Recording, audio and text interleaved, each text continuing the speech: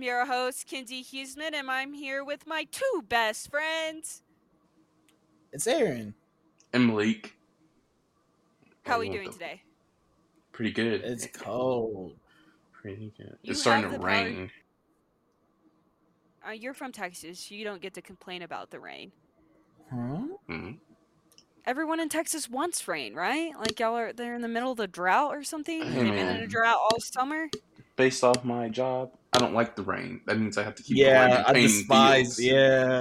I despise the rain. Because Every you have to time clean the fields? Nah, because we have grass, so we have to paint the lines on the fields. So every time Mm-hmm. it rains, it washes the lines away. And doing it Yep. from scratch, it takes at least 2-3 hours if you do it from scratch. Oh yeah. Why don't you just get turf? If the world was only that Turf. simple. That's what I'm saying.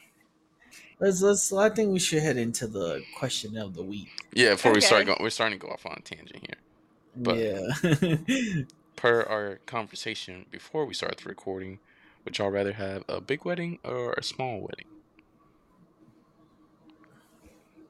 Is the question of the day. Personally, I'll go first since I'm not the Yeah, one in a Aaron. relationship. I'd rather have courthouse and then a big party. That's what I'd rather do. So not do the ceremony, just do Not like a reception. Mm-hmm. And I was talking to people at work the other day.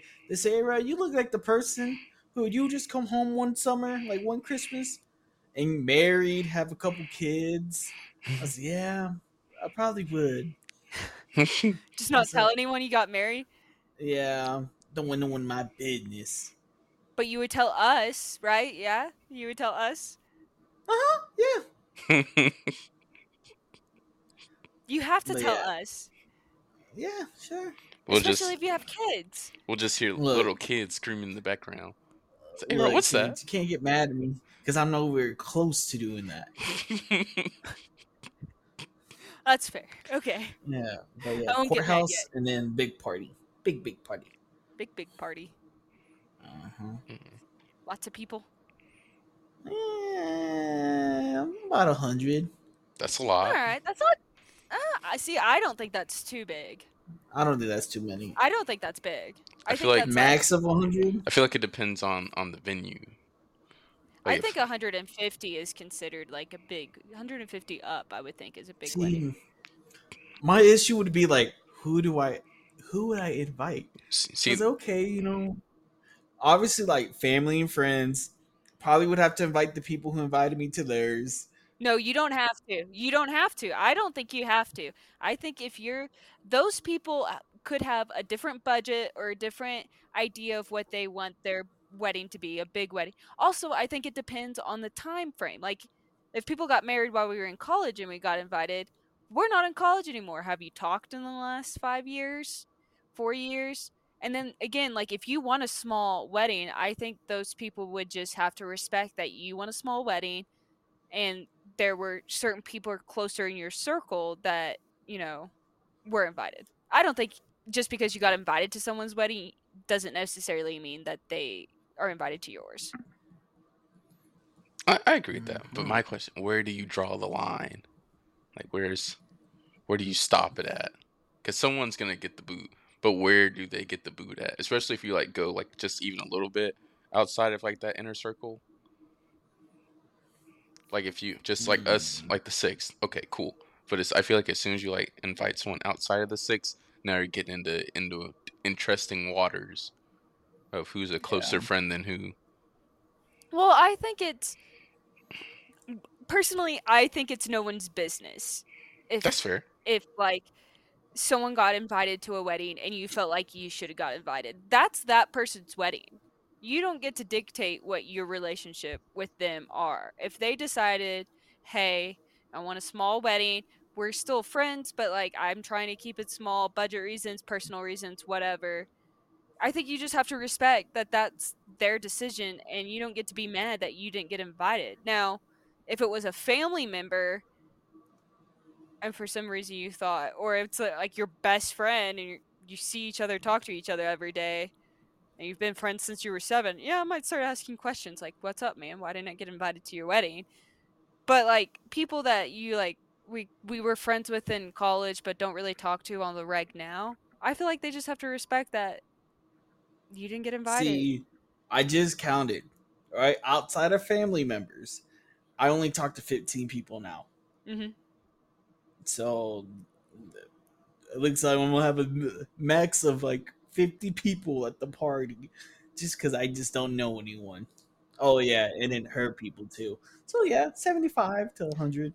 I see, and I think that's like the older I get, I used to think I wanted a big wedding with basically anyone I ever encountered. But the older I get, the more I truly just want the people I like, family and the people I talk to. Yeah, My problem is that I have a big family. So like my family already makes up like 50 people. damn. See, So my goal would be to keep it around 100, which I think is doable because Dalton doesn't have a big family. And like really there would be like 6 to 7, and I guess there's 50 people including my family. I don't know if I included my family friends. I think I did, which is See, basically my high school friends. And I so don't then think 6 to 7 college there's like literally 6 to 7 people I would invite from both colleges. I'm gonna be honest. I would probably only invite my aunts and uncles. I'm not. I don't really talk to my cousins. So yeah. See, I have the we have the big family problem, and for us, Yeah. it's both of us. So that's why. mm, Yeah, where do people most get cut?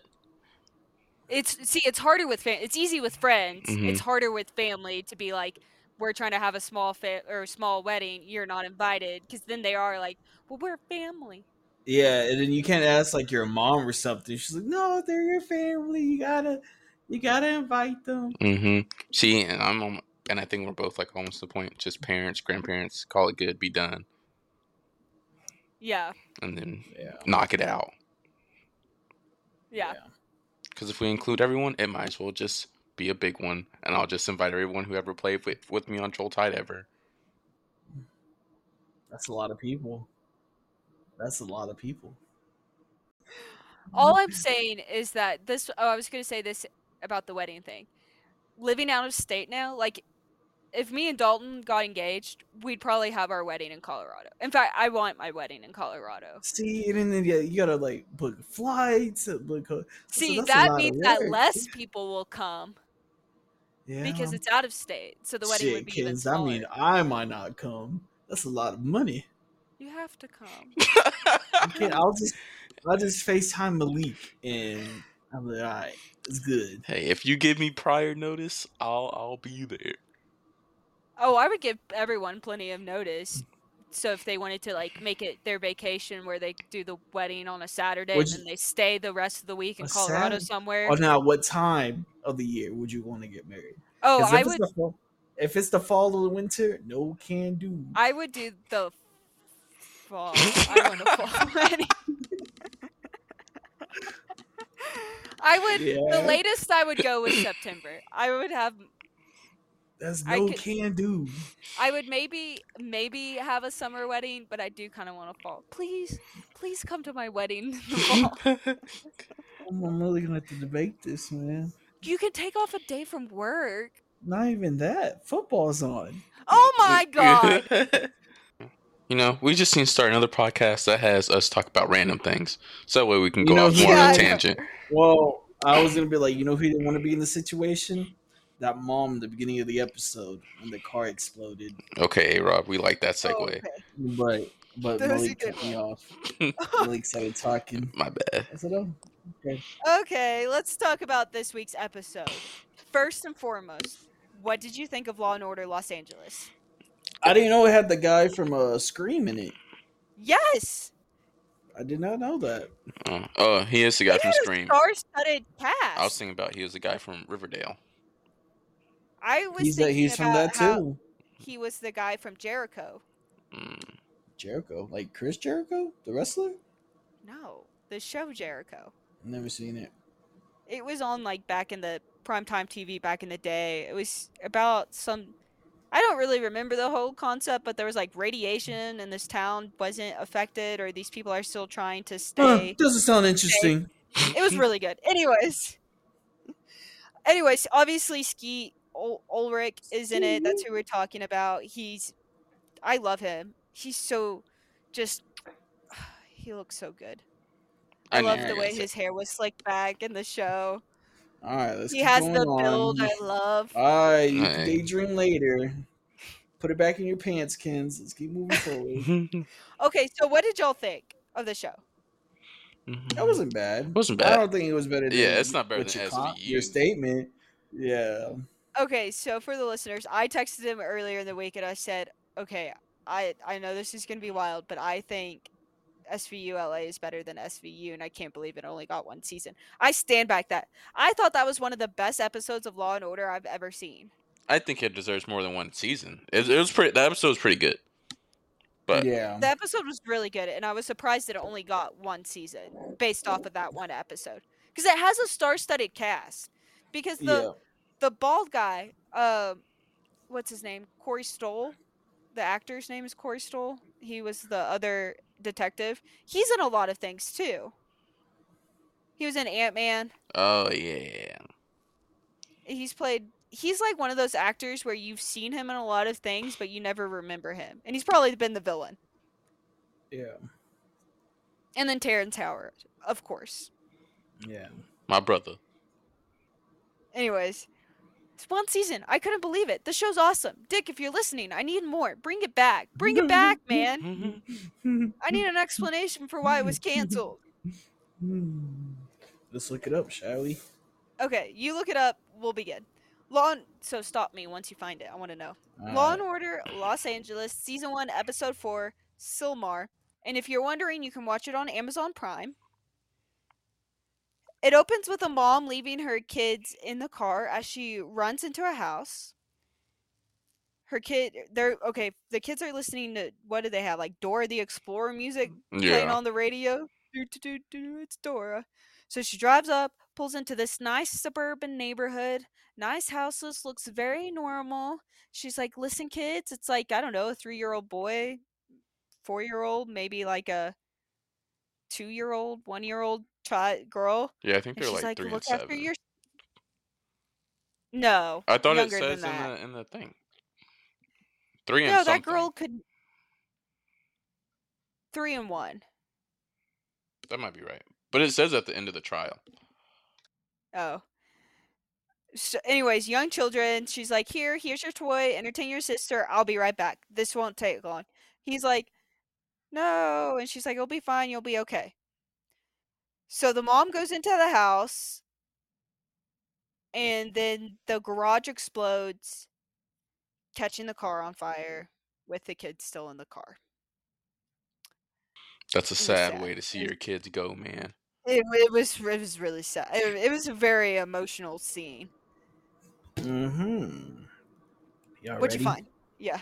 So it got canceled due to the lack of ratings. So apparently, the first episode had over 10 million people watching it, right? And Okay. after the first episode, it took a sharp decrease, and Damn. they lost viewers after every single episode. I wonder if like it was going on at the same time as SVU, and then that's people would just Well, rather this watch was the SVU. first No, one that was like, they played after. They wouldn't play them at the same time. yeah, this was like As the first one that was outside of New York, and people just say like it lacked creativity. They felt like it just wasn't. It didn't live up to the standards of SVU and all the other ones. Ugh, I disagree. I think the acting was so phenomenal in this episode. Yeah, I think it's better than a lot of acting in SVU in the yeah, but original. I think people just try to compare it to SVU, and it just Yeah, didn't live up to the standards. I guess I that's wonder fair. what season of SVU it was too, because SVU had this like time where the seasons were just so good back to back. Like I feel like if it came out in some of these newer seasons, I don't think those seasons. I love SVU. I don't think those seasons are as good as some of the originals. Not even the original couples, but like That middle season gap. 7 through like yeah, were just like phenomenal seasons. Oh yeah, I So agree. if it came out during that gap, I could 2011. Yeah, I I don't think know that's the the gap gap. years of yeah of and like I Let could me see look how it it could up. not live up to that hype. But I think if it came out now with like SVU kind of on a not downward, but just not as great as that, Hmm. I could see it doing better Yeah, I and feel like not feeling like it's competing. yeah, it'd probably be good now. I feel like SVU's like wrapping up. I would think Yeah. because it's definitely getting on. So bring LA back. Okay. So the mom and the people in the house lived. It was just the garage and the car with the kids. The garage was a meth lab that exploded. And the guy whose house it was Ronnie.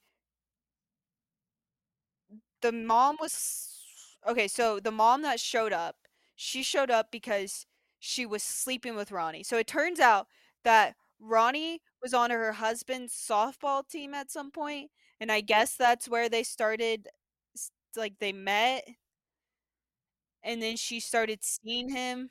So she took her kids to a booty call That's and he crazy. had a meth lab in his garage. And this scene with the husband, that was heart-wrenching because you can see that he's torn up, she's torn up, and then he finds out and he runs into the room because the police have them separated when the police tell him, and he's like, "You were see or oh, I think they all thought that she was maybe buying meth from him. They Yeah. hadn't like they didn't realize they were seeing each other, so the husband runs in and kind of accuses her and she's like, "No, I was seeing him. I was not doing drugs. I was seeing him." Which, Mhm. obviously doesn't make it Doesn't make it any better. If better, anything, it but almost makes it worse. yeah, I I found know. which I found which season was going on in 2011 for SVU. Okay, which one? Season 12. Yeah, Yeah, prime yeah. time. Mhm. That's the That's one. right before Was it 12 or 14 where Elliot left? 14. Let's find out. But in 14. I season think it is 13, that's 14. when they're like, what's that big story that they're like building up on? It's like, is it the trafficking rink or something? But that's like, that happens right in 12, or they like start building up to that. No, Elliot. Wait, the trafficking Elliot ring where Kragan Elliot is left in involved? I think 12. so. Elliot left in end of 12. Okay. So yeah, that was a good Yeah. season. Hmm. Yeah, because I was about to say Elliot wasn't involved with when Kragan was in, Elliot was in the show when Kragan was involved. But so that would make sense if Elliot left in 12 and then Kragan's thing is in 13. Hmm. Yeah, That makes so sense. prime. Okay. Yeah. That's why I couldn't compete. We still had Hmm. Elliot. Yeah. Okay, so we're in this heart wrenching moment. She's sleeping with. Okay, so it's wild to me. I don't. Obviously, the kids' deaths are not her fault. But to bring your kids to your hookup and To go leave get a them in quick the booty car, call. Yeah. that's like not great parenting. It's horrible. So then they're like, okay, let's investigate Ronnie and see what his family has to say. So they go to Ronnie's mom's house, his mom and his sister's there. There's obviously very two different opinions of Ronnie. The mom thinks he's an angel that can't do anything wrong, and the sister thinks he's a demon that has a lot of things wrong with him and isn't surprised he's in trouble.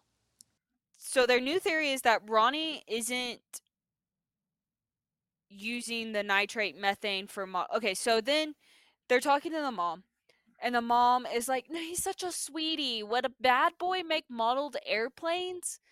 And they're like, "Does he ever get anything shipped here?" And she's like, "His model airplane stuff."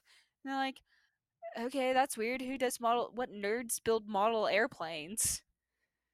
Also, I didn't know that. I thought model airplanes were just wood structures. I didn't know they needed like chemicals and actually No, flew. they actually launch them. A Rod, have you ever seen the thing in like on the news in Austin where they do like the little festival for it? It's Yeah. pretty yeah, it's pretty cool. It is nerdy, but I definitely say it's pretty cool to watch. It's a very niche Hmm. hobby.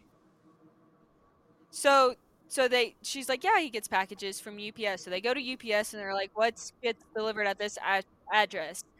And they're like nitrate methane, which I guess you can use to make modeled airplanes, but also is apparently used in fertilizer bombs. And he bought Boom. yes. And he bought a lot of nitrate methane. So now they're like, "Oh my god, where's the nitrate methane? Where's Ronnie? What's he gonna bomb? What's going on here?" There's a bigger and now there's like an all-out alert because they're like, someone's gonna bomb the city. Okay. And then they say the phrase a grudge against Kobe Bryant. Did y'all hear that? No. I forgot who said it in what context. I think they were talking about how I don't know, I don't Oh, remember. Staples Center. He had enough. He had enough to blow up the Staples Center. Yeah, and then they're like, maybe he has a grudge against Kobe Bryant. Yeah. So, which I was like, rest in peace. And also, I was like, what a time that this came out with. It's just weird to hear things like that, and then you know what happened later. Wow, Kent, you picked this episode. Crazy. They arrested Ronnie at a friend's house. He was trying to crawl through the crawl space, and they're like, we'll let the rats get you. And he's like, no, no, I hate rats. I'll come out. And he did. It was really easy. He did not put up a fight at all. So it ended up with like someone purposely tampered with Ronnie's meth lab to make it explode. And Ronnie wants to deal before he says who has the fuel. But Terrence Howard wasn't going to give it to him. So, yeah, they realized that it was like, what did they say? It was some alcohol that they found in the meth lab. And Ronnie was like, anybody knows, any good meth cook knows that if you put that, like concentrated alcohol, Yeah, it something was like something alcohol. It's not Yeah. unconcentrated. That's not un- the word, but it's unfiltered. yeah, it was something like I that. think I wrote it down. Unsaturated. I That's not a word. Unsaturated alcohol. Yeah, that sounds right. Anyways, if you cook with that, then it will explode. And he's like, anyone knows that. Why would I do that? And then everyone realized, took a step back, and were like, someone did it on purpose. And that's what made it explode. So he's not going to get his deal. So they're like, I guess Ronnie had said something about his sister's fiance. So they were like, investigate the sister's fiance then. And that is what they did. They interviewed Terry, the fiance, and he seemed real sketchy right off the bat. Did not do a good job hiding. And he said he went to Ronnie's garage because he needed wiper fluid for what's her name? What is Ronnie's sister's name? Amy. Needed wiper fluid for Amy's car, and he saw the meth lab, but he was like, it's not my place to tell Amy that her brother's cooking meth. Which I was like, I don't feels like a weird secret to Yeah. keep. How do you not like know someone cooks meth? Like, how do you know someone for an extended period of time and not like you've never been in their garage or you never like smell anything? You know, I feel like if Do you I feel like people can keep it a secret, do you not? I feel like after I've known someone for a certain amount of time, besides like their personal bedrooms, if there's a room in the house I haven't been in, that's sketchy. Like if I just have never seen your garage, I think it's sketchy. Your personal bedrooms, okay, but I don't know. Maybe they didn't get invited to his house a lot. Like if I had a meth lab, I wouldn't be inviting people over. I guess that's fair. But if they've been there a few times, I would think that's sketchy. I don't know. I don't know. I could see where it's like they've been there, they just had to drop something off, pick something up. He never threw a party, never had them like over for dinner. Yeah. Yeah, he wasn't gonna tell. I just think it's weird that he wasn't gonna tell his fiance that her brother was cooking meth. I mean, I know that's not a fun conversation, but I feel like it's maybe something you should bring up. Mm-hmm. Like, hey, do you know your brother's cooking meth? Are you concerned? I won't say anything, but I'm just wondering if you I'm know. just letting Shit, you know. if they're anything like my siblings, they can't hide shit to save their life. Okay, so then he was also being sketchy. He was like, I picked up the truck in Oklahoma and brought the trailer or whatever, but Ski Ulrich over there is like inspecting everything, And when he leaves, he was like, the hitch on the truck doesn't match the hitch on the trailer, so they couldn't, I don't know what you're you trying to know. do, but don't do that no more. Have Nah, intercourse. nah. Have intercourse. Yeah, they couldn't hitch up together. Oh, They couldn't touch. You okay. know Don't what? do that. Don't do that. I'm sorry, Mr. and Mrs. Hughesman. Your daughter is something different. Hmm. So obviously they were like, this dude kinda sketchy. He was acting real sketch too. He wasn't like playing it cool. Well, And I would then have thought they this guy was drove. sketchy if he lived in the middle of the woods in an Yeah, he RV. did live like at a Mm-hmm. campground. Yeah. California's expensive That though. is true. Apparently, and this is like back then. I was gonna say, maybe now. Apparently, I see a lot of people on TikTok who just sell all their shit and go live in an RV. Yeah, they live It's a in their trend. Yeah, it's cars. it's a big Yeah. trend. And they make their cars real cool. I I'm not call it gonna lie. Some of hippies. those I'm like, that is Hmm. kinda look cool. It was after the hitch. Okay, yeah, sorry we were talking about the hitch. And then they drove Amy all the way out there. The police did. And we're like, hey, by the way, can you drive Amy back? That got me. That's some That. bullshit. Hey, can you take her back? If I was her boyfriend, what the fuck? You brought her out here. Like, what if they had broken He's like, up I'm or not even something? going back. You're going back. Well, what if he's like, I'm not even going back, but you're going back? I didn't ask you to be here. So Terry came to California with two guys. He lied. It was really easy to find out. But Terry made pit stops in Indiana and I'm pretty sure Michigan, but I didn't get the last of it. I don't want to rewind. But essentially, he was like, yeah, I drove straight across from like South North Carolina, one of the Carolinas. Straight across, didn't stop. But really, he went to Indiana and Michigan. And let me tell you, those are not on the way. Didn't you go to Minneapolis too? Isn't that in Michigan? I don't know. That's in No, that's in Indiana. Minnesota. That's in That's in Indiana. Minnesota. Wait, Indianapolis? Minneapolis. Oh, Minneapolis I is think in it's Indy. I Minnesota. think it's Indiana. Yeah, Okay, so maybe it was Minnesota and Minnesota. Indiana. Either way, those were not on the pit stops between North Carolina Either and LA. fucking way, he went out of the blue. He went out of the way. Out of the blue. Out of the way. Sorry. Amy, Terry, and two friends are practicing Muslims with terroristic ideals. Okay, they found this because they went back to Amy's house. They saw, or Amy's mom's house. They're asking Amy's mom what she thought of Terry. This woman thinks everyone's an angel. Mm-hmm. She will not suspect anyone of anything. She's like, Terry brought Amy presents. And they're like, let us see the presents. It was a burqa. And I want to, before we proceed with the rest of this podcast and the direction it's headed, I just want to put it out there that we at this podcast know that there are Muslims that are not violent. There are Mm-hmm. Muslims that practice, and it's fine to have their own religion. We don't judge. Yeah, we don't. It's cool. Like, we know that not all Muslims are terrorists, not all Muslims are bad. But it is going to go into this terrorism direction this episode is. But I just wanted to put it out there that we in no way are stereotyping or making generalities to it or to the faith. The faith is fine. The faith is not evil or whatever. There's just bad seeds in every religion. Okay. So they found the burqa. Then they found videos and pictures of Amy inciting, what, how would you describe that video?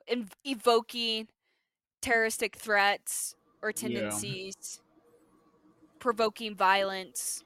Yeah.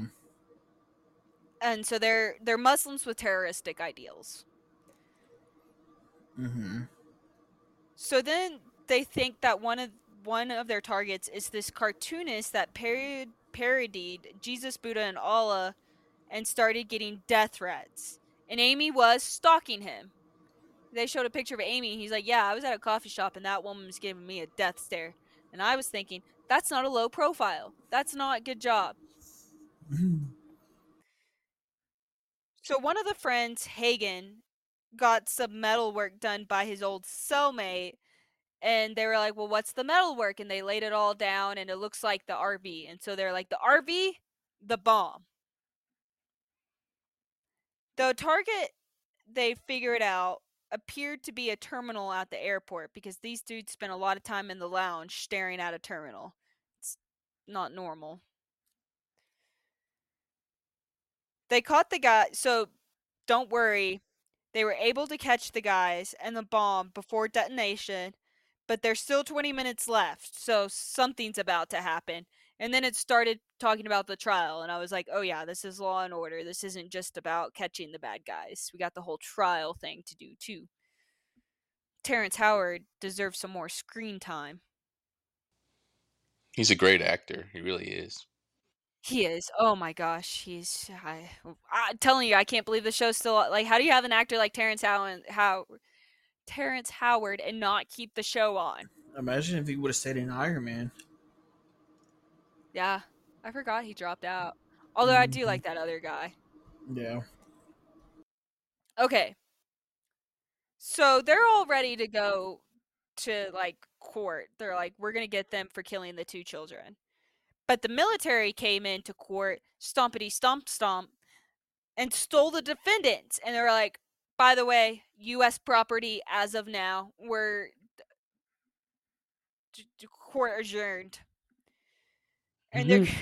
and they're going to try them for treason in a military tribune, which we know all about because we covered it in the Alan Schindler Jr. case, which basically means, did he get a jury then, or if it's just the military people? Also, based off other experience, they're not gonna really do much. Yeah, they've already decided they're guilty. Yeah. Okay.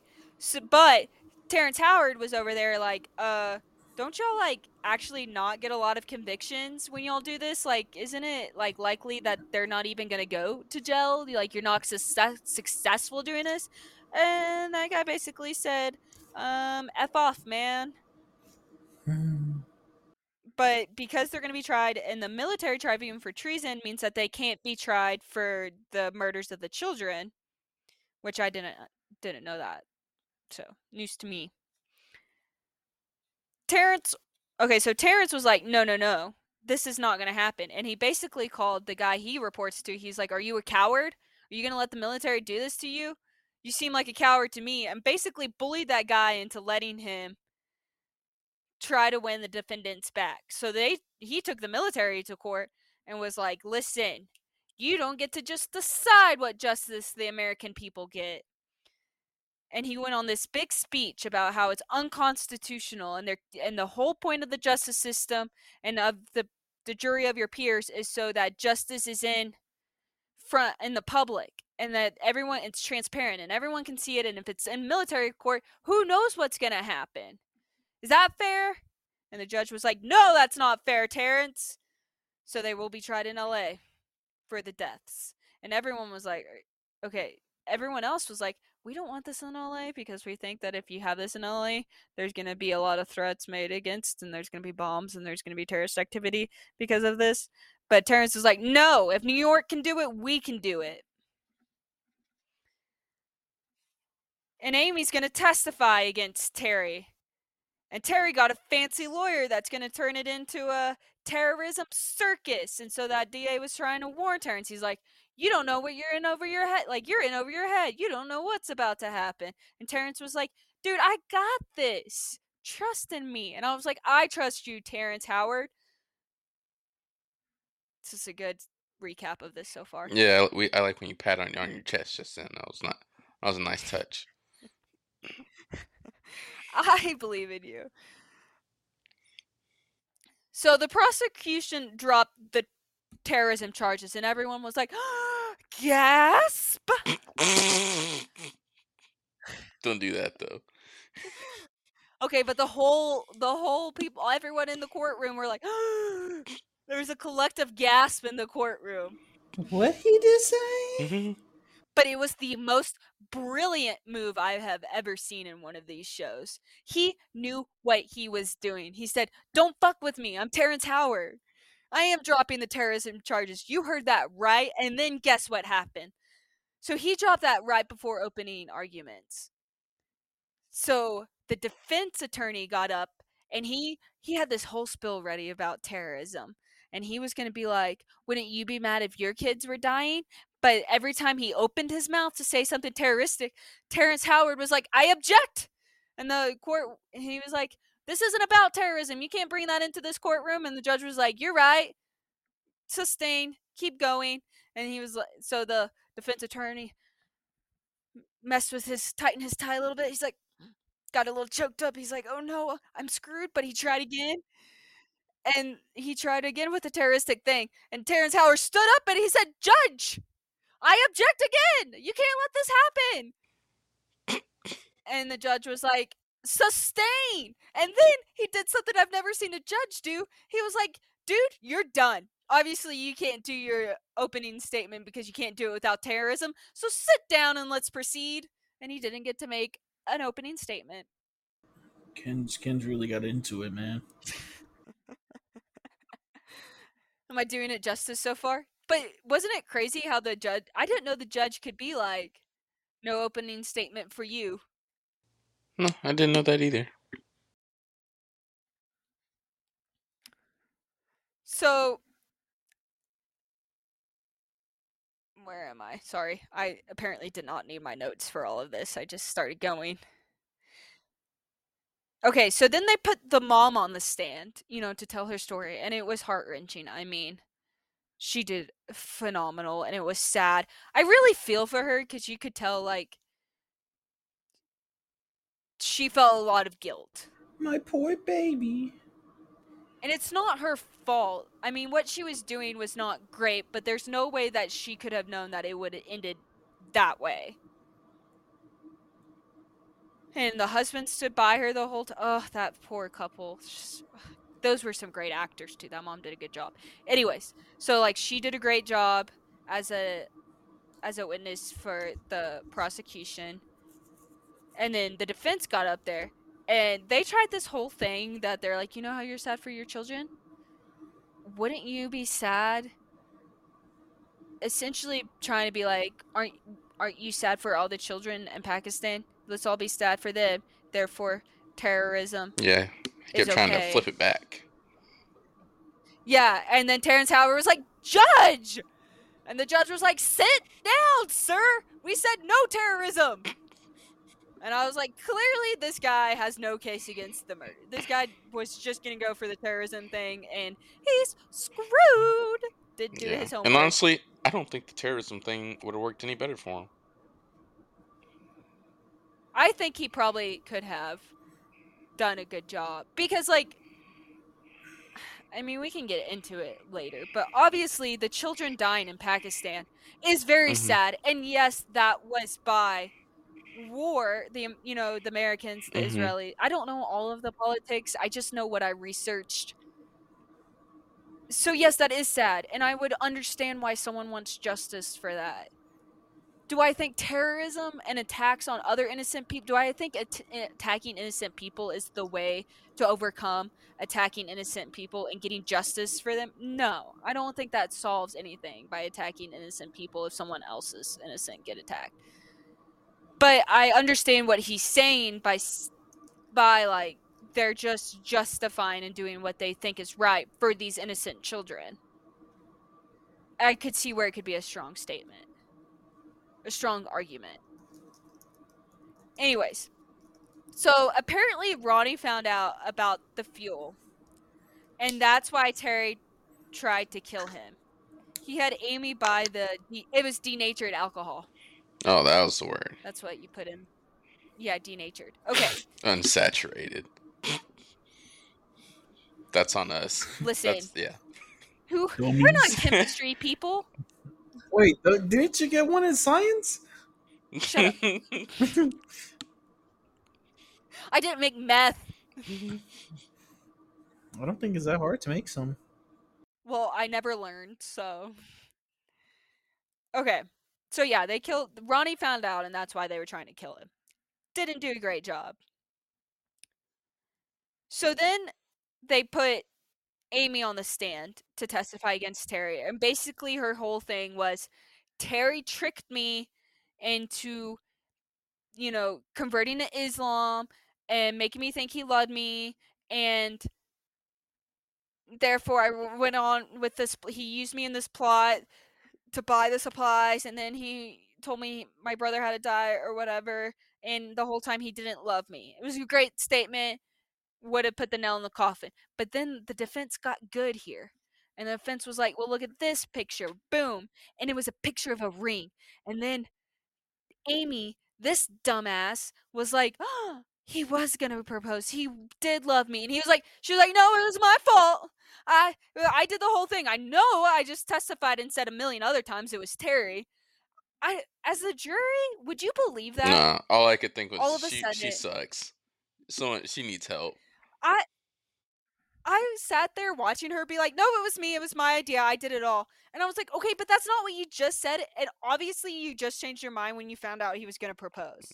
As the jury, I would be like, do I have to listen Yeah, to I this was like, do part?" you really need Wiener that badly in your life right now? Like, come on now, lady. You're And then fucking Terry's over there going, because she was like, "It was me," and he's like, and like telling her what to say. I'm like, people can I was like, do see. y'all We're not? all Yeah, I was like, watching. do y'all not see this man? I was like, is this allowed? Is there no way to be like, she's perjuring herself? I thought it was dumb. Like, clearly, now if she had got up when the prosecution started questioning her and was like, "It's me," and the prosecution was like, "No, you told us it was him," and she's like, "Now I'm saying it's me because I don't want to lie on the stand," I would believe that. But you've already said the other thing on the stand.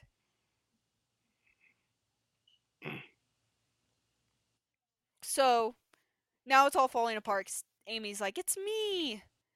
But then Terrence Howard came in and was like, "Okay, if you believe in the Islamic faith, isn't a good Muslim wife supposed to make all the big decisions with her husband?" Like, essentially, he went through this list and he was like, "You make no decisions," and she was basically like, "Yes, I am a good wife. I make no decisions."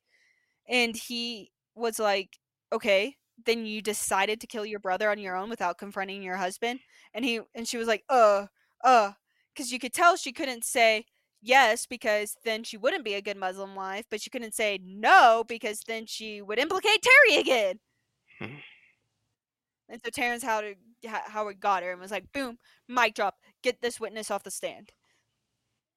Then came the closing arguments, and the defense basically also had nothing to say. But Terrence Howard got up there and preached. And I was like, yes. He sealed deal, signed, sealed, delivered. How could you not believe anything this man says? As a lawyer, he could tell me anything. I'd be like, whatever he said. That's true. I was watching it with JC, and I was sitting next to her. And I was like, okay, right on, my brother, right on. He was preaching. He was preaching. And it was beautiful. And I was like, this man needs to be a lawyer in real life because he has the voice that could make anyone believe anything with the way he, like, something about his Hmm. voice is just so, like, soft but very, like, matter of fact. Just a wise voice. And they got the death penalty, which I didn't know.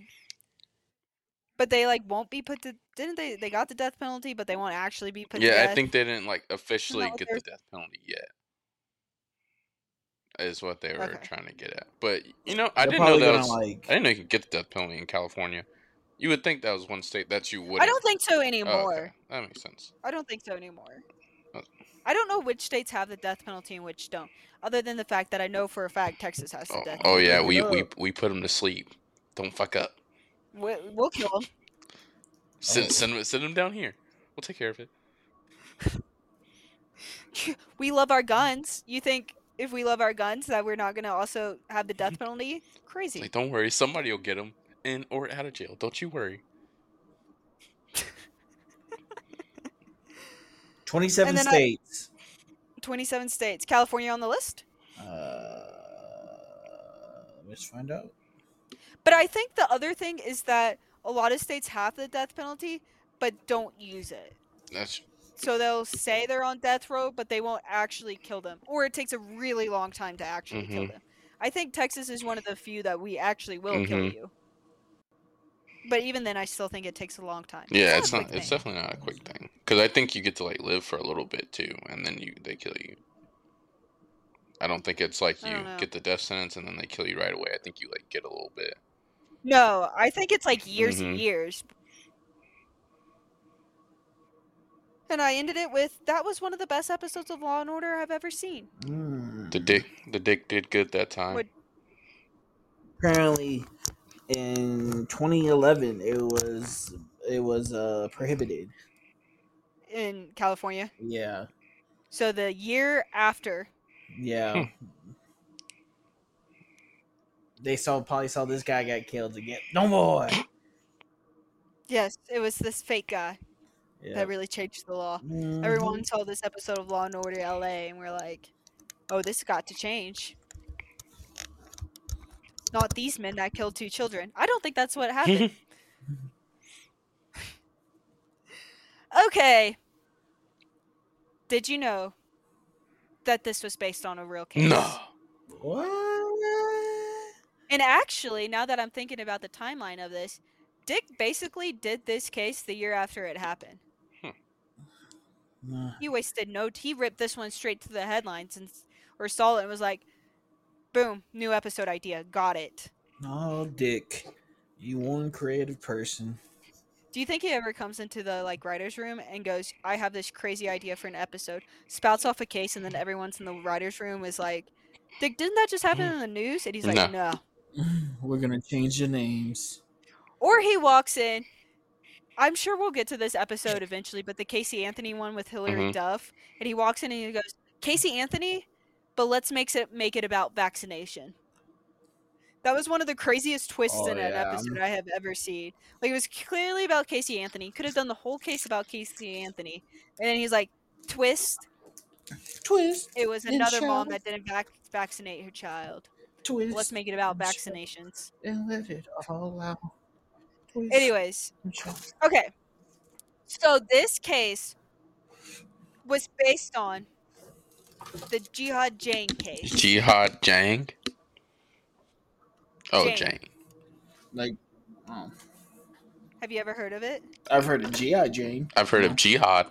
Yeah, I think it's okay. So there's Jihad, and then there's G.I. Joe Jane, and now we're gonna put Jihad in front of Jane for Sounds Jihad like it's gonna Jane be and quite play the off story. of. Oh, it is. It is. Buckle up. In the beginning, it's a little sad. At the end, it's gonna get crazy. Lars Vilks had no idea the events he had set off by fulfilling a cartoon request in 2007. Lars, a Swedish cartoonist, was approached about a cartoon depicting the head of the Prophet Muhammad on a dog, and he agreed. Little did he know the publication of the cartoon would be followed by death threats and constant police protection. I think this man had police protection. I guess we'll get to it. I won't say now. I'll say at the end. But only one attempt was ever made, and it was a sort of attempt. Colleen LaRose was born June 5th, 1963, into an already broken home. She was the youngest of five kids with three older brothers and an older sister that she was really close to. The family lived around Detroit, and both her parents drank heavily. They eventually got a divorce when Colleen was 3, but the pain didn't stop there.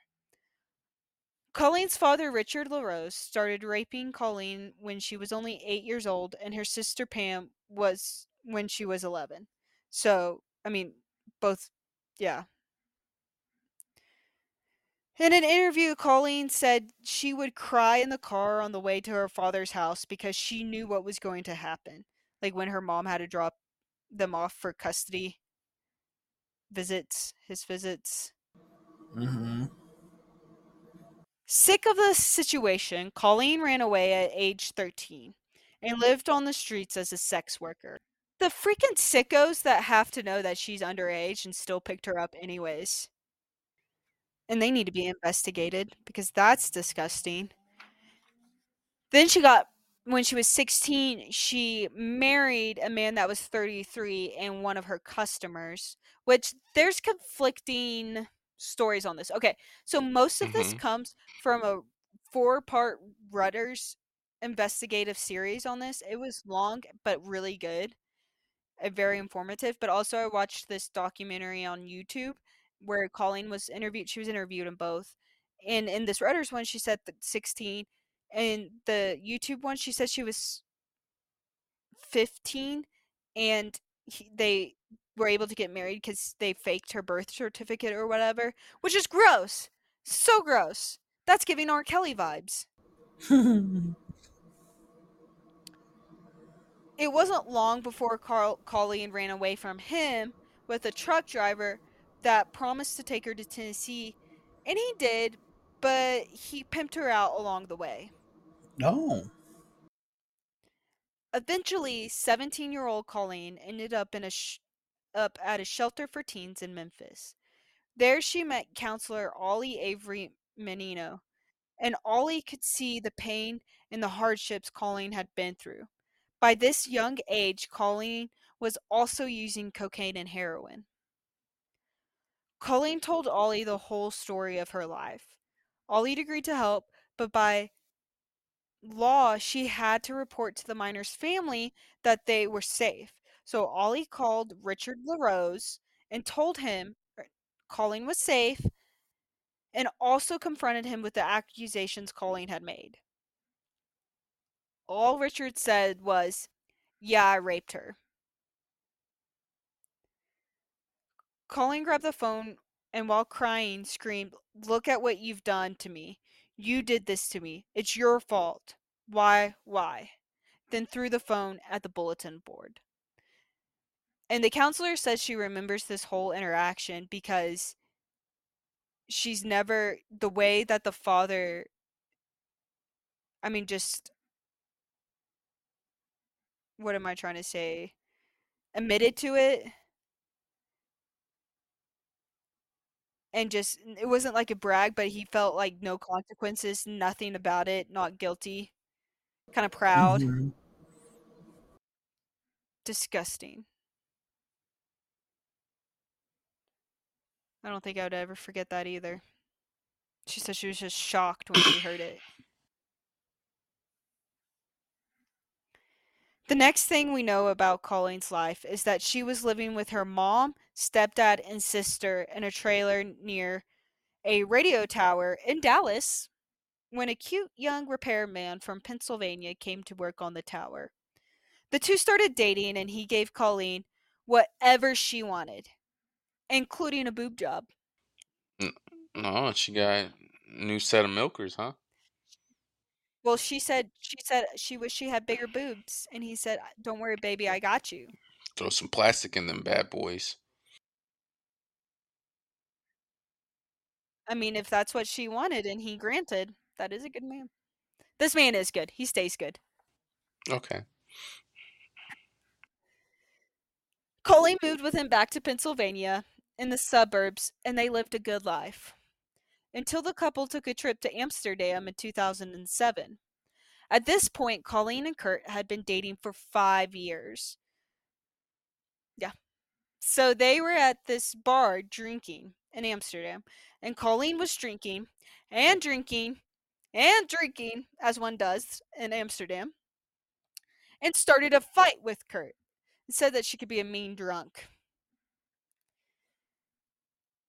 And he decided to go back to the hotel and left Colleen at the bar. No worries though. Colleen met a nice Middle Eastern Muslim man and went home with him. This would start her fascination with the Islamic faith. She was curious. Also, how do you just cheat on your man on your vacation He gave in you a Amsterdam? boob job. And you gonna cheat on the man? That's Crazy. crazy. I don't think she ever worked. He made all the money. That's I guess he made, like, a crazy. lot of money because the boot job, and they went to Amsterdam, and they lived in the This is Those suburbs. this is why I stay those are the single. women I'll Can't never trust y'all. understand, man. And Can't I trust heard y'all. that part, and everyone just, like, breezed past it. She was like, "Yep, she first found the Islamic faith in a one-night stand in Amsterdam while." I was like, "Wait a second, she was cheating on her boyfriend on vacation, like, no one bringing up the fact that she cheated? She was and just went home?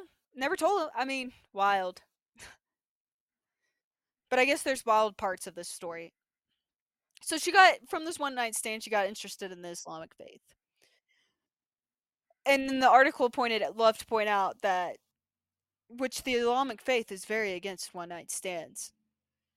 So kind of like ironic moment there that she found the Islamic faith from a one night stand, which they do not condone. When her and Kurt got back to Pennsylvania, Colleen started spending all of her time at the computer learning all she could about Islam and communicating online with other Muslims. She even joined a Muslim dating site called Muslima.com. Just a few months You think after that's? her what? I was like, you think that's still a real website? I don't know, Ariel, look it up. You How do you curious? spell it? hmm Muslim with an A at the end. Hmm. I'll Dot just com. Google it real quick. See, I'm not gonna press on it. It's just a dating site. It's not like it's anything bad. Go ahead, A Rod, get you a nice little Muslim girl. Let's see. Just a few months. SingleMuslims.com.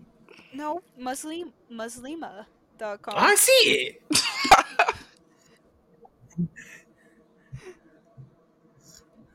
All right, so it still exists for any listeners out there that are interested. Uh huh.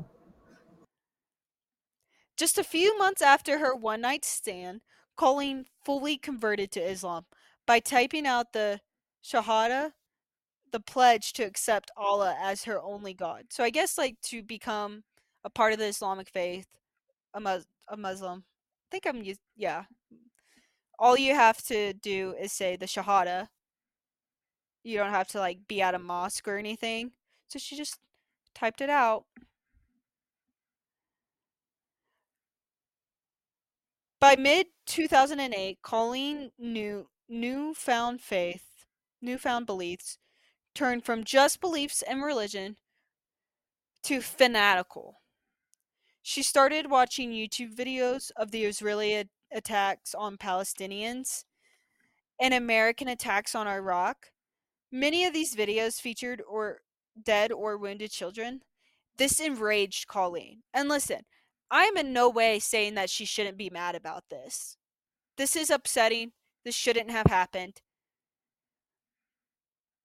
But like also killing another innocent person isn't the way to solve that problem.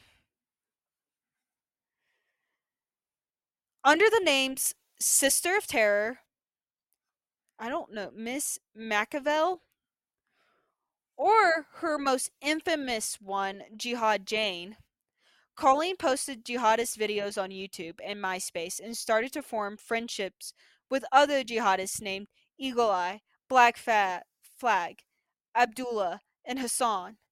From this group, it was clear Eagle Eye was the leader.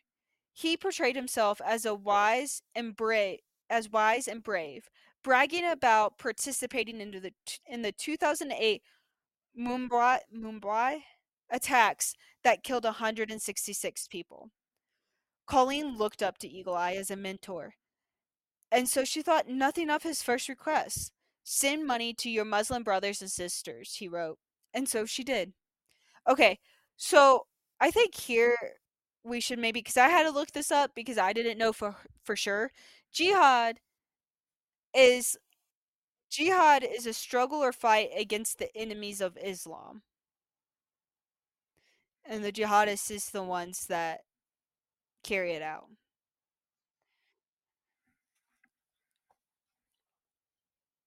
Okay, so she sent money. Then the request started growing. In March of 2009, Eagle Eye asked Colleen to come overseas marry him, and then get him into Europe. Colleen agreed.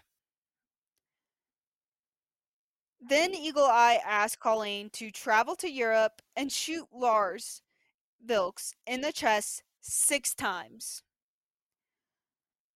because they wanted to make sure no one knew it was an accident, that it was intentional. That's why they had 6 times. Colleen was chosen because her white skin, green eyes, and blonde hair meant she could blend in. Okay, so this is why this case will become sensationalized once America finds out what's happening, because like obviously at this point no one knows what's happening. But it becomes so sensationalized because it was this clearly American woman, you know, the stereotypical American woman, blonde hair, white skin, whatever, became what everyone will call a terrorist. Not that she did, but what she really thought she was very naive and very susceptible to others' guidance. So it became so sensationalized because no one believed an American person or a woman looking like her could be a Muslim or could be this terrorist. I think everyone kind of had this stereotypical look of what a terrorist looked like, and when she didn't look like that, everyone freaked the fuck out. And they called this like the new wave of terrorism, the new look of terrorism.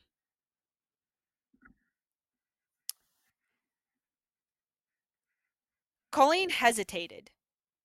She felt honored Eagle Eye would choose her and she wanted to make him proud, but by this time her mother and Kurt's sick father were living with him and Colleen was in charge of taking care of them. She weighed her options and finally she wrote back, "I will make this my goal till I achieve it or die trying." Eagle Eye instructed her to wait for instructions as he prepared the plan. Okay, so this was the other thing. Kurt worked. Colleen stayed at home with these two elderly people. So essentially, part of the what people believe was that of how she was so susceptible was that she was bored. She was just bored at home and she was online and she found this community that accepted her, told her how great she was, made her feel like she belonged.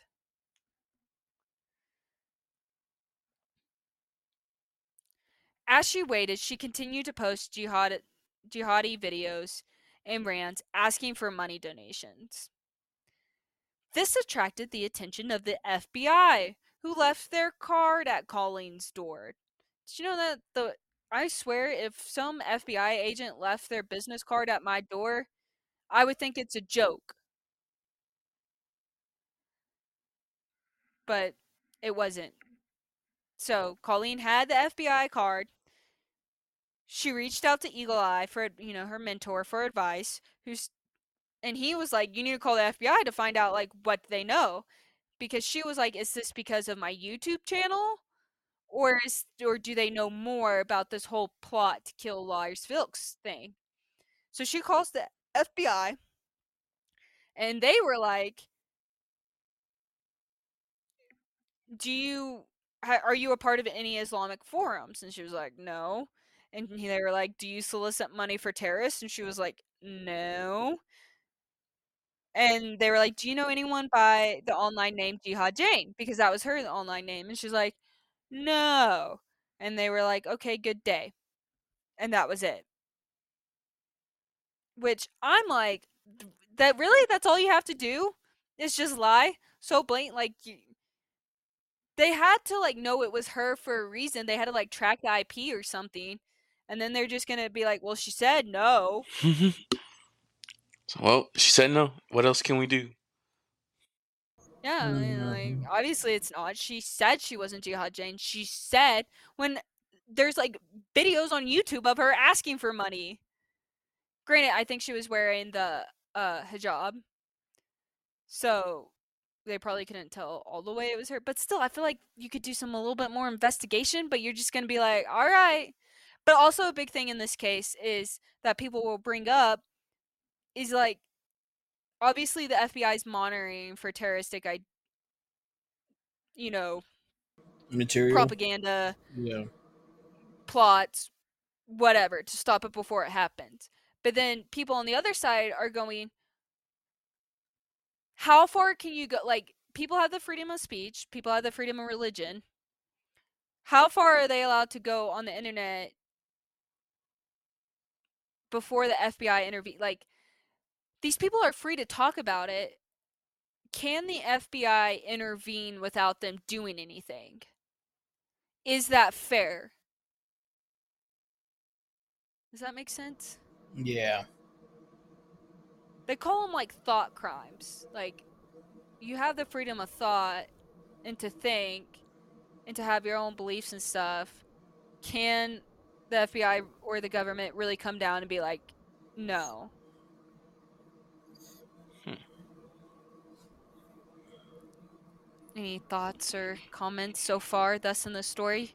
Y'all I get feel like awfully we need to quiet. test that theory. So Well, Malik, there's plenty of cases that do test this theory. I no, was like, no, you no. I want think me we to? need to do it ourselves. Mm, So Malik, we need you to do it. nah, Take one for the nah. You team. test it. See how far we can push the limits. We might cover this case, but I was just listening to a podcast the other day. Let's Go to Court. Obviously, I've shouted them out so many times because it's the only podcast I'm listening to right now because it's so good. But they did this case where, like, they call it the cannibal cop case because it was this cop that had really dark fetishes. So he would write on like this dark fetish forum about essentially like everything he wanted to do to his wife. Oh, And, which essentially was like string her up by a deer, cut her open, oh, make her in pain or whatever, and then eventually like those were, but he never did anything about it. The wife saw the messages and stuff before. He never did anything, and Sounds that like a was like the big fun. thing in this case was, what's the crime? oh. Yeah. Huh? I mean, yeah, the defense basically argued that the actual actions were not his fetish, but talking about the actions were his fetish, Yeah. which is a good defense. And what is the crime? And I think kind of talking about here in this instance too is like, if these people are always just talking, if they're these fanatics that just are like, yeah, this guy should die and that guy should die, but never do anything about it, what's the crime? I don't know. Can't you? How far can the FBI intervene? Isn't it like the same thing as going to jail for like inciting a riot? Kind of the same thing. Yes, but the riot has to occur. That's true. Good question. So keep this in mind as we talk. So the FBI already reached out to her, and their problem was that you cannot solicit money for terrorism, which is a crime, which what she was doing in her YouTube videos. Although she was not, she was trying to, I think, in her mind, she was raising money to help people, other Muslims that were hurt by the war, Mm. not necessarily. But I think that's a part of the naivete is that she thinks this money is going to the people that need it, those affected by the war, those put out of home or job because of the war, when I'm sure that's not where the money was going. Nope, probably not. Mm. And we'll get into this later, but I think this whole plot, murder plot, I think we'll get into it. I think this whole thing was a scam. But maybe I'm giving away too much. Anyways, also the FBI will just take your word for it if you tell them, no, I did not commit a crime. So she went back to her online jihadist friends and warned them of her FBI encounter, which is also dumb because she didn't try to cover it up, but she basically said the FBI were at my door. You need to delete anything incriminating. Then she booked her flight to Amsterdam for August 23rd. Colleen also messaged her friend Hassan, who I said in the beginning was a part of this like group, privately to help her get the forum administrators to delete all of her posts. Hassan in real life was a 15-year-old Mohammed Hassan Khalid, Khalid, a high school student in Baltimore who had immigrated from Pakistan with his family so his parents could give him a better life. However, after he watched YouTube videos of Muslim children hurt during the war, He also took his religion to another level, just as Colleen had. And they bonded over these YouTube videos, and became online friends. The last person, I don't know if they knew. Muhammad didn't know that Colleen was 40. I don't know if Colleen knew Muhammad was in high school. The last person Colleen reached out to was a 31-year-old Jamie Paulin Ramirez in Leadville, Colorado, who was entangled online with the same people as Colleen. Jamie's story is a little different. She converted to Islam after researching the religion for a college class, and she was very open about it, wearing a hijab in public and teaching her son the Islamic way to pray. This transformation caused many fights with her mom, who Jamie lived with.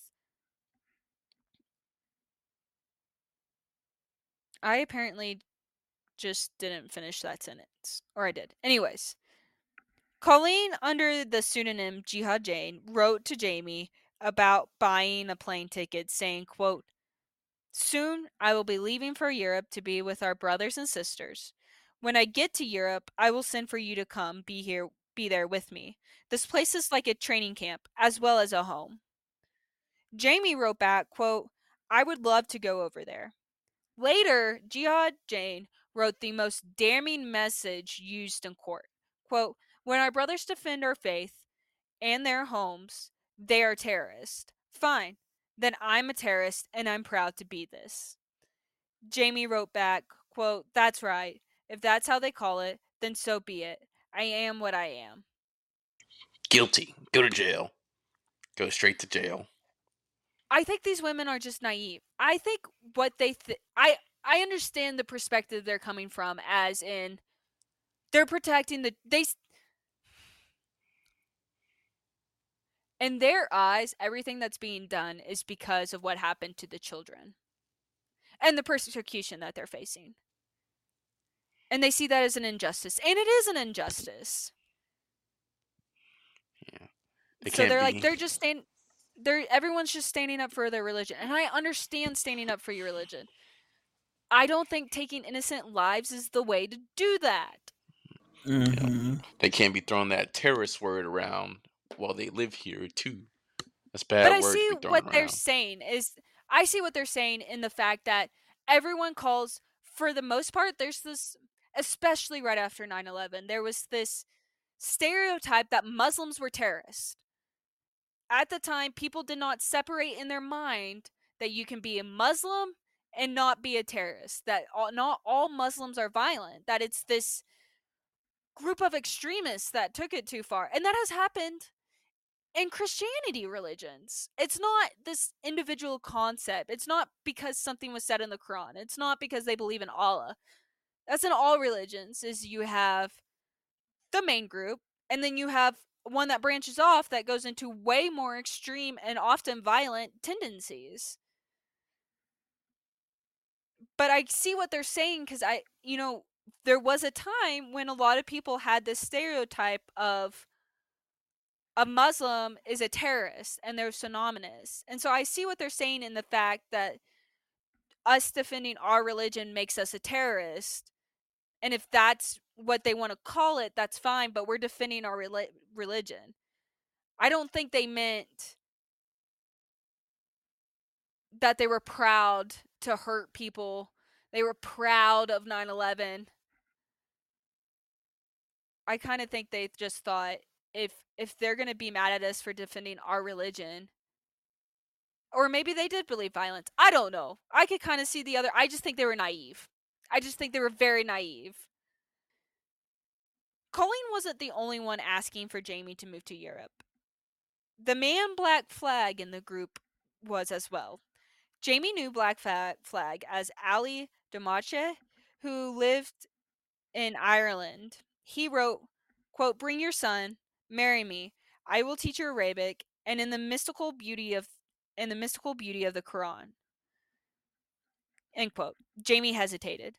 Ali told her to pray before bed to Allah about it. Then, if her dream was green or white, Allah wanted her to come to Ireland. Jamie tried, but was unsure of her dreams. No problem. Ali's dreams were green, So Jamie agreed because it must have been a sign from Allah. See, that's where I think these women are just they're just very naive and susceptible, and I think it's because they've had hard lives. Because that possibly he just made that up because she wasn't gonna come. Yeah, I was gonna say that. That sounds like some bull crap. Yeah, I don't know if he really believes that. I think, if he really is a fanatic that's like, I did have a dream G, or if he just knew that's what she needed to hear to go and just manipulating her. Now we head back to Pennsylvania, and Colleen, as she prepares to leave, as instructed, she steals Kurt's passport and birth certificate and mails it to Mohammed in Baltimore.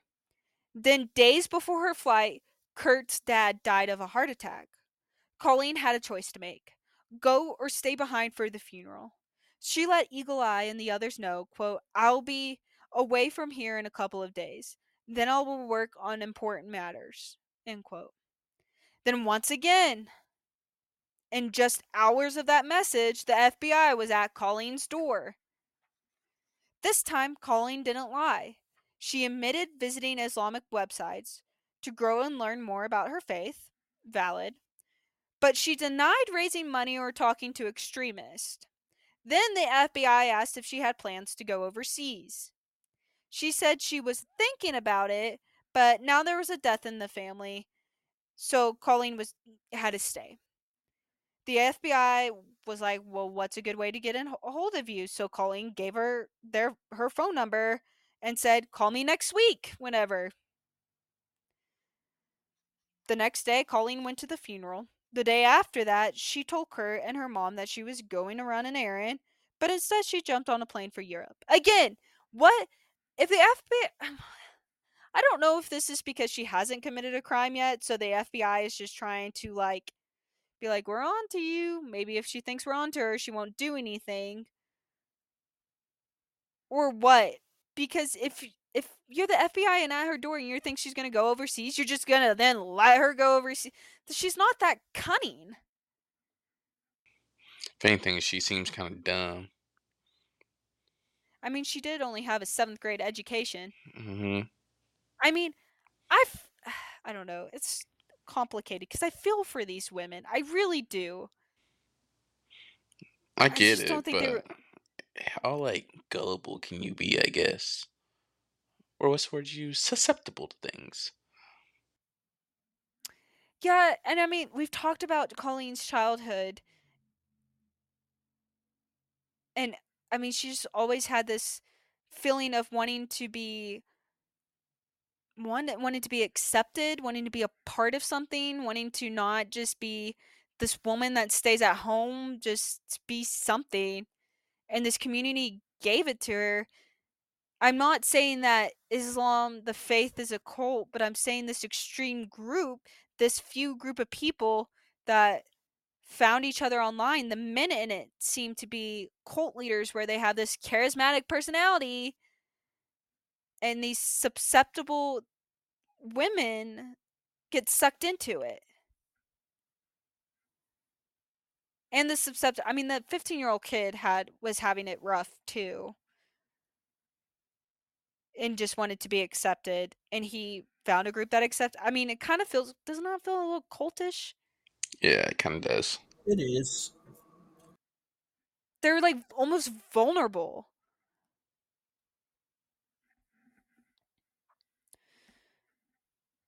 Okay, where was I? This time Colleen didn't. Oh wait, no, we already read that. She got on the plane for. Okay, when Colleen arrived in Amsterdam, she went straight to a mosque that she was told her contact would pick her up from. She wanted. She waited for an hour in the rain before a Muslim woman came and took her to Abdullah. Colleen was thrilled. She would finally meet other jihadists. She would get to train as an assassin and hear more about Islam, but Colleen was disappointed. There was none of that. Colleen wanted to get the ball moving on the mission, but Abdullah seemed to just be feeding around the bush and making excuses for why nothing was happening. He didn't really tell her anything, didn't really talk, was very quiet. Finally, after 2 weeks, Colleen and Abdullah decided it was best for her to go. He suggested for her to go to Black Flag in Waterford, Ireland. In the meantime, Mohammed had mailed Black Flag Kurt's passport. Black Flag, or Ali Damache, was born in 1965 in Algeria, but spent most of his life in France. After high school, he sold perfume at a department store. Then in 2001, he moved to Ireland, married a Catholic woman there, and worked in several different sales jobs. He also enrolled in computer training programs where he started spending copious amounts of time online. His marriage eventually ended and he started attending mosque and wearing full Muslim attire. Online, under the username Black Flag, Ali boasted about his plan for Colleen and how everything was organized and ready. Jamie and her son arrived to Ireland first, and Jamie and Ollie immediately married. The next day, Colleen arrived. Neither woman knew the other one was coming. Colleen especially didn't know Jamie had planned and did marry Ollie. All four people stayed in the one bedroom apartment Ollie rented, with the women and the child sleeping in the living room and Ollie sleeping in the bedroom. Still, this wasn't what Colleen had expected. Ollie worked during the day, so Colleen spent time studying her target online.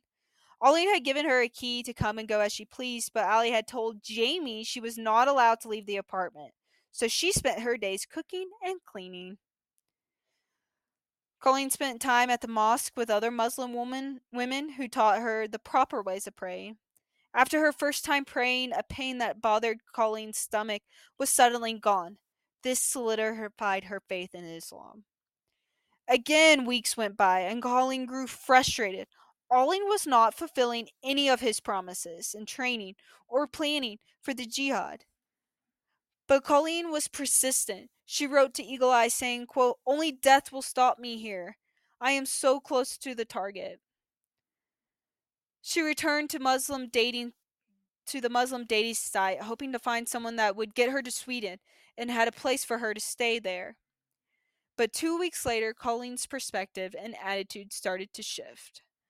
One day, when she was in the car with another Muslim woman while that woman's husband was inside the store, Colleen noticed how happy the woman seemed with her life. She had a husband and her children, and Colleen grew jealous. She asked the woman about her thoughts on Ollie. The woman replied that her husband believed Ollie was misleading Colleen, and Colleen was just a lost soul. She also said maybe Lars did deserve to die, but it was not up to Ollie and Colleen to decide. Rather, Allah. This was a whole new perspective of Islam that Colleen had not encountered before. A non-violent outlook. On top of that, Colleen was growing homesick. She missed her family and boyfriend. Thoughts so far? Now she wants to go crawling back. Yep. See, this is why I think it was a scam the whole time. I don't think these men. One, Eagle Eye claimed to be a part of Al Qaeda, but these men, all of these people just seem like outcasts to society that found other people that were outcasts. All these people seem vulnerable, seem insecure, took this extremist view, and it tied them all together and made them all feel like they had people that they could trust, people that could be living a family. And Colleen believed in it so much that she was going to set the ball in motion, but it felt like everyone else, like, yeah, they were talking about killing this guy, but at the end of the day, they weren't really going to kill this. Like, they didn't really want to. It Yeah, was she all was a little. smoke. Yeah, she was a little enthusiastic. But see, to me, it just seems like a scam more than it seems like this terrorist cell. I can see that. I don't know. That's not what any of the other articles said. That's just my vibe. It just felt like none of these people were actually going to kill this guy. Yeah, they were just talking. And Colleen was just the only one. It's like those times when you're in a group and you're all talking about like, yeah, we should do this or that, and like everyone's just kind of playing hypothetical Hmm. with it. But then there's that one person that really believed that like it was gonna happen. Yeah. Mm-hmm. That's kind of what this felt like. Was everyone was being like hypothetical, like, oh, we should kill them, and then Colleen didn't know that everyone else was kind of joking or being hypothetical about it. Took it seriously. I don't know. That's my take. And then the question comes in. I'm not saying it's not a crime, but like if there because it did start happening, Colleen did go over there, she did start planning. But like if they were all just playing hypothetical, is that a crime? If no one does anything about it. Hmm. The world may never know. I mean, some people do know. I think it depends what you can argue in the court of law. Yeah, I could see both ways. I could see it. I could see it. And like, I read one article where someone, I don't remember who, but I don't know, someone high up, some like assistant president of like the FBI terrorism unit or whatever, someone like that. That's a long name. And they were basically saying, because I think they were asked that question, like, how do you know when the threat's actually real? And they basically said, well, we're just going to think everything's real and just treat it like so. Which sounds great. It's like, yeah, might as well, like, because the consequence of not is worse than the consequence of doing. But then I feel like you get into this gray area of, okay, but when are you, when you look at things online, are you being prejudicial to the Islamic faith and the people that don't believe in violence? And like, I just feel like there's this gray area.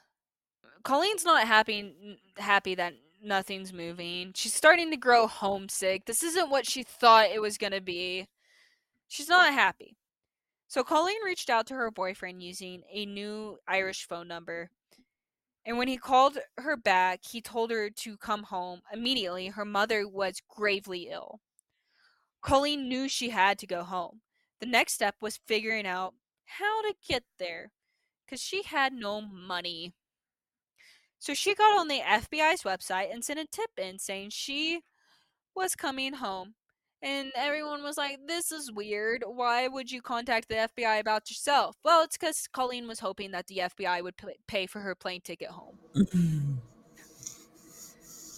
she never heard back. So she called Kurt and he paid for her flight, which in my head was like, well, why didn't you ask him You do that in the first? first place. Yeah. Hmm. Why was Instead your of first trying idea to go to the FBI? I'm gonna do that next time I'm overseas. Mm. FBI.com. The FBI arrested Colleen on October 15th, 2009, as soon as the plane landed on. I said, as soon as the plane landed on the plane. They arrested her on the plane as soon as the plane landed. They told everyone, stay seated, we have a medical emergency. And then the FBI came, picked up the 4'11 woman in a burqa, and took her off the plane. And everyone was like, I don't think this is a medical emergency. They probably thought they're like, oh, she was gonna blow us up. But they Yeah, made it all the way. true. Colleen told them everything about the plan from start to finish. They also told Colleen that her mother wasn't sick. It had been a ruse to get Colleen to come back to the States. So the FBI was like, yeah, we're not paying for your plane ticket, but we'll probably know that you'll call Kurt, so we'll just figure out when you're going to land.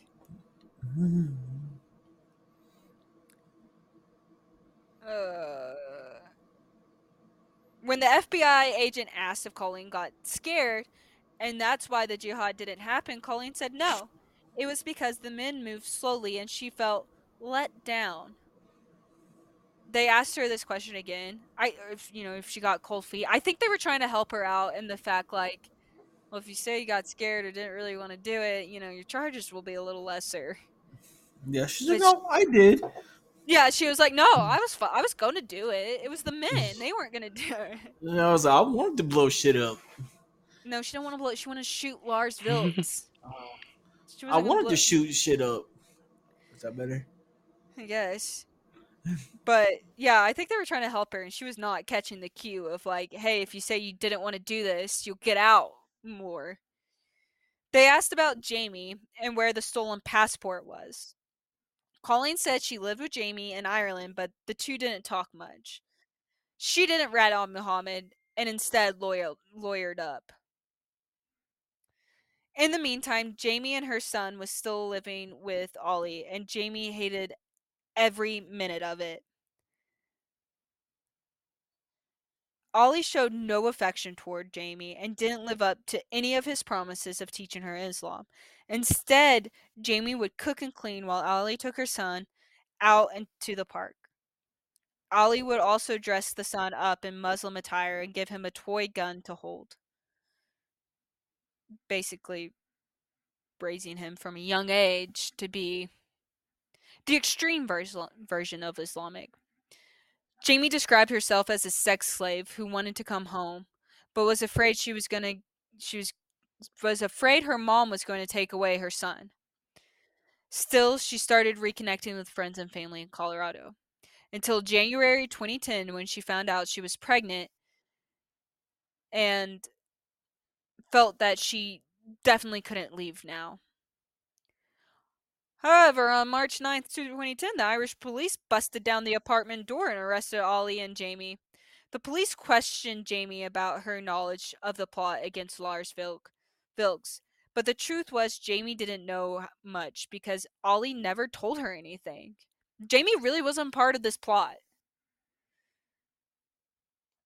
That same day, the FBI officially announced the charges against Colleen, who had been in jail since October, but the FBI had decided to keep her arrest quiet until the rest of the group were arrested. So no one knew about this whole thing. No one knew. The FBI also so once they told were like, by the way, we arrested this woman for like this plot attempt against the Swedish cartoonist. This is when the media started going crazy about Colleen, this American woman, white with blonde hair, who was a terrorist, and calling it the new face of terrorism, the new wave of terrorism.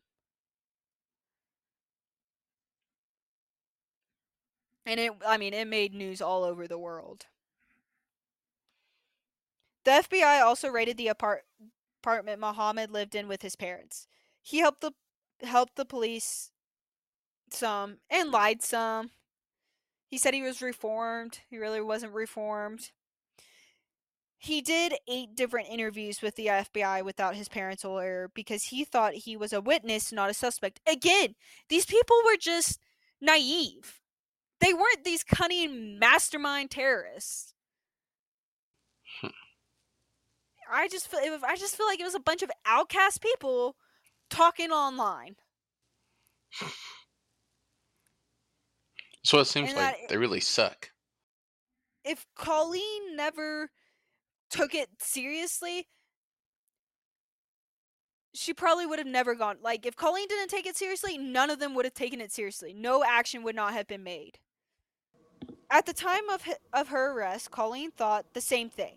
She thought, this is how naive she is. She thought since the murder never happened, there wasn't a crime committed. Then so Dummy. in this interview, it's kind of funny because she was talking about, she was like, I told him what I knew, but I didn't think I would be arrested for anything. I didn't Mhm. do anything. There was no crime. She's like, but then the FBI told me this thing about conspiracy to commit murder. And then she started to explain it to the interviewer. And I was like, girl, most people know what conspiracy to commit, that is a crime, that you cannot plan and almost execute a crime. So the FBI explained. conspiracy to commit murder on top of to her, on top of other terrorism charges. Khalid completed okay, so Muhammad completed his whole senior year and got accepted into Johns Hopkins University Ooh, before mm, the FBI arrested him in June of 2011 at the age of 17. damn. mm, Hate to see it. Many, mm. many theorized they waited so long because he went a whole nother school year so he could be tried as an adult. Ooh, Mm. also smart. Is it, or is that maybe an abuse of power? A little bit of both, but Yeah, probably both. Because I feel like you don't get to wait until the committer of the crime is of the age you want before you arrest them. mm, Well, they Also, did. Johns Hopkins then revoked his exception. okay. Don't do the crime. You can't Yeah. They do were the like, time. "Oh wait, we just found out that you have some charges for like some terrorism activity. You cannot come to school here." He Either way, he is still the youngest person to face terrorism charges in the U.S. Colleen, Jamie, and Mohammed all pled guilty to conspiracy to provide material support to terrorists. Then Colleen additionally pled guilty to conspiracy to kill in a foreign country, lying to the FBI, and identity theft for stealing Kurt's passport and birth certificate. Because she was gonna give the passport to like Muslim men that needed to cross or something. Uh huh. Colleen received how much time do you think she received? 10 years. She Yes, received. Oh, far. She received 10 years in prison, having already served 4 in solitary confinement. Which I think it's crazy that they had already put her in solitary confinement. I don't. I get that. Can't let her be Okay, making but no moves with the other terrorists. No, can't take it's no not like she has chances. internet. Just take away her internet access. But what if there she's is always a communicating with the way. other inmate? Yeah. Yeah, there's always a way, Okay, Kens. one FBI guy in this interview was basically saying, once we got Colleen in like our custody, you could tell this was kind of just like a phase for her. Like she was over it. She didn't want to be like this nonviolent thing. He was basically like, you knew she wasn't gonna do anything. Like she might still believe in the Islam faith, but she wasn't gonna plan another terrorist attack. That She was wasn't too what she really. scared. It wasn't that she was scared. They just could tell that's not really what she believed in. That she literally just got caught up in this group of people Caught up and this plan, and once it was done or realized it wasn't what she wanted, she was like, "Yeah, I don't want to do this." And that's what I believe. So I don't. I'm gonna be honest. I don't think she's a threat. I don't think she's gonna go out and hurt anyone else. I don't understand why she had to be in solitary confinement for 3 years, 4 years. I just think that's a really long time. Everyone's a threat, Kens, in their own way. In Yeah. 2014, Muhammad received a sentence of 5 years with credits for 3 years he had already served. So he had 2 more years to go. And I think there was like a lot of back and forth on his case because I didn't read a whole lot about it. I think he had to go through a lot of mental like evaluations, psychological Yeah. evaluations. I think they ended up determining he had like a form of Asperger's.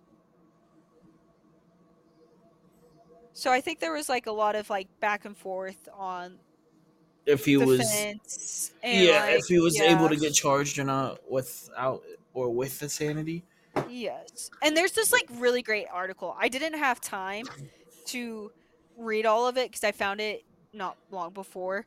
But I think he like completely turned his life around and now talks about his experience and getting caught up and knowing it's wrong and how he was able to like what in his life was happening that caused him to get so caught up and what he's doing now. I think it's I mean, it seems like he's doing incredible things now and he's Hmm. recognized what he's done. I want to know, like, someone like him. I wonder if, like, the like government still keeping tabs on him. Like even though like he turned his whole life around and all that, I wonder if they're still keeping like tabs on him, like if he's I still on mean, parole or something. this was an article in the Washington Post magazine, which is a major publication, which is a so if they're not keeping tabs on him, he basically putting his tabs out in public. So he's making it real easy for him if he is. It's not like Yeah. he's trying to hide. Hmm. But yeah, it would be interesting if they still watch these people. Yeah. Because I feel like they would, but so I was like, I feel like they'd rather spend their money on something else, like watching somebody else. And again, I'm going to be honest. I don't think these people are an actual threat. I don't know, I know. like, if I was the FBI, I'd be like, this was essentially members of a cult that got caught up and now they're all out of it. I don't see them. Doing anything. I guess what I'm trying to say is, I don't think these people are violent without the pressure from someone else telling them to be violent. Mm-hmm. But on their own, I don't think they are. Yeah.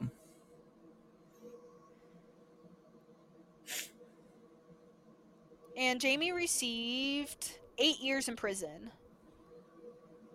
Ollie remained in Irish custody, facing charges not related to this case, even though the US wanted to try them. I'm going to be real honest, I didn't look that deep into his case because this was already really long. Yeah. So I didn't want to get into this rabbit hole of like his defense, what all he went to jail for, where is he now, yada, yada, yada. We would be here for another hour. Yeah.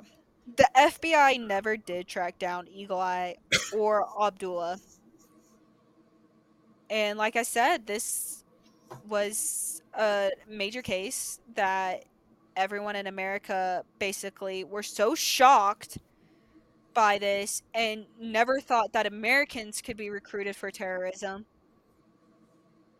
and was like such a sensationalized news story. And the FBI was like, yeah, they're recruiting people online. Mm-hmm. Anyways, that was the sensationalized story of the Jihad Jane case. Quite the story. Yeah, what do you think? Thoughts? Comments? Encore.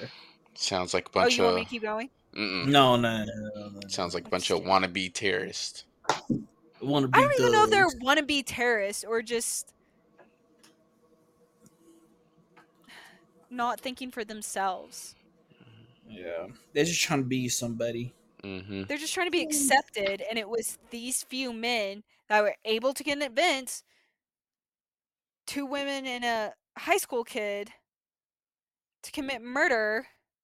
But who even knows if Eagle Eye is a part of Al Qaeda or just some other dude sitting on the internet creating this fantasy life? Yeah. Mm-hmm. Yeah. Any other thoughts? Mm-mm. So she's out of jail now, huh? Yeah, I think they're all out of jail. Yeah. Did you hear about the apartment link of that guy turned his life around? Yeah, I heard about that. I don't believe him. You gotta You don't watch think him. You so? gotta watch him. See, that's what I was saying, bro. Do they still watch him? Gotta watch Those him. are the those are the questions that haunt me.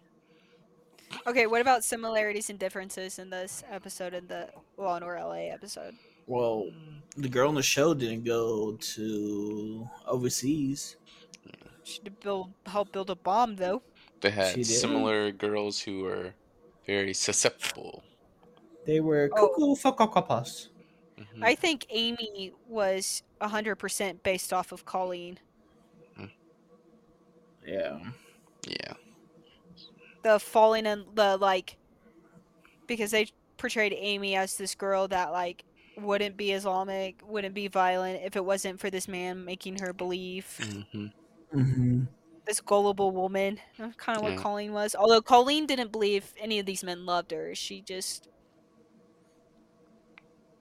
She wasn't desperate for Wiener like Amy. yeah. I mean, and both these women went over there thinking it was going to be one way and got there and realized these men suck, which is again why I think it's a scam. I don't think these men I don't even think these men were terrorists. I think they were just a scam too. Smells like a setup. Yeah, they never had a female talk to him before. Oh, I forgot to mention that Lars Vilks ended up dying in a car accident, I think in 2017. He was 75. He Huh. still had a police protection. Oh, they looked in to see if this was something sketchy, Mm. but they think it was just a car accident. Sabotage.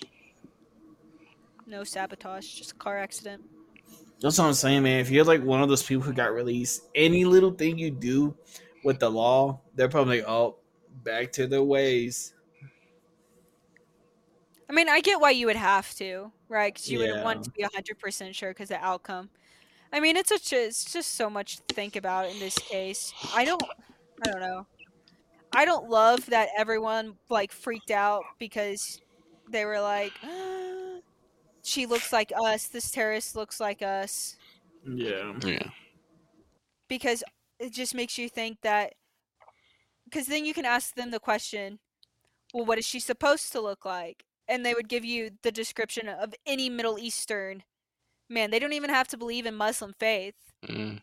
and they'd be like, "It looks like him," and it's like, okay, but that's not a terror. I mean, that's not a terrorist. Anyone can make a terroristic act. But just because the men that in Al Qaeda are Middle Eastern doesn't mean that every Middle Eastern man or the face of terrorism is a Middle Eastern man. Mm. hmm That's my only problem with it. Was like everyone was like, "Ah, it's not a Middle Eastern man. What are we gonna do? How are we gonna protect ourselves? The threat is hmm anywhere." It's like it was already anywhere. Hmm. very true. Anyways, that's my rant. I also they watched the videos of the kids. That was another similarity in the TV show. Shoot, they were talking about how they're standing up for the kids. Mm. That's what Colleen thought she was doing. Uh-huh. There's a lot of similarities, I think. Oh, the cartoonist. They thought their first target was a cartoonist in the show, That's true. and then this one actually was a cartoonist.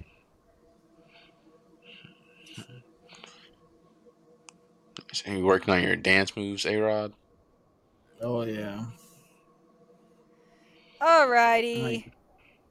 yes, please. I can't think anymore. I can't concentrate. I'm hungry. I still Okay, gotta okay, cook. okay. Alright, do y'all want to guess what the next episode is going to be? It is Law and Order UK.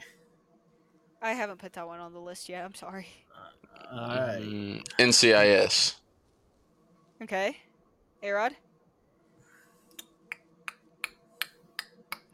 Let's see. We watched Hawaii 5 two episodes ago. We Dude, that watched. was 3 episodes ago. Oh, what was last week's? New It, Orleans. yeah. Um, Law and Order Criminal Intent. We're watching CSI Miami. Dang. Ooh. I get to We're see headed somebody die. Ba, ba, ba. last week. Last week we were in New Orleans. This week we were in LA. Next week we are headed to Miami. I think next time we like watch a show like that, we should travel to the place. We'd be Hmm. traveling forever. None of these shows take place in Colorado or Texas or Exactly. New Mexico. Exactly. That's your point. So we should travel to Hawaii. Is that what you're saying? Hell yeah! I'm trying to go to Hawaii. All right, we're watching CSI Miami, GO, season 9, episode 21. CSI Miami is on Paramount, right? Yes, I'm Paramount telling you, Plus. all of these shows are on Paramount, Prime, or Hulu. Hey man, we gotta let them know so they don't have to be Yeah, searching we around. gotta, we gotta, yeah. Okay.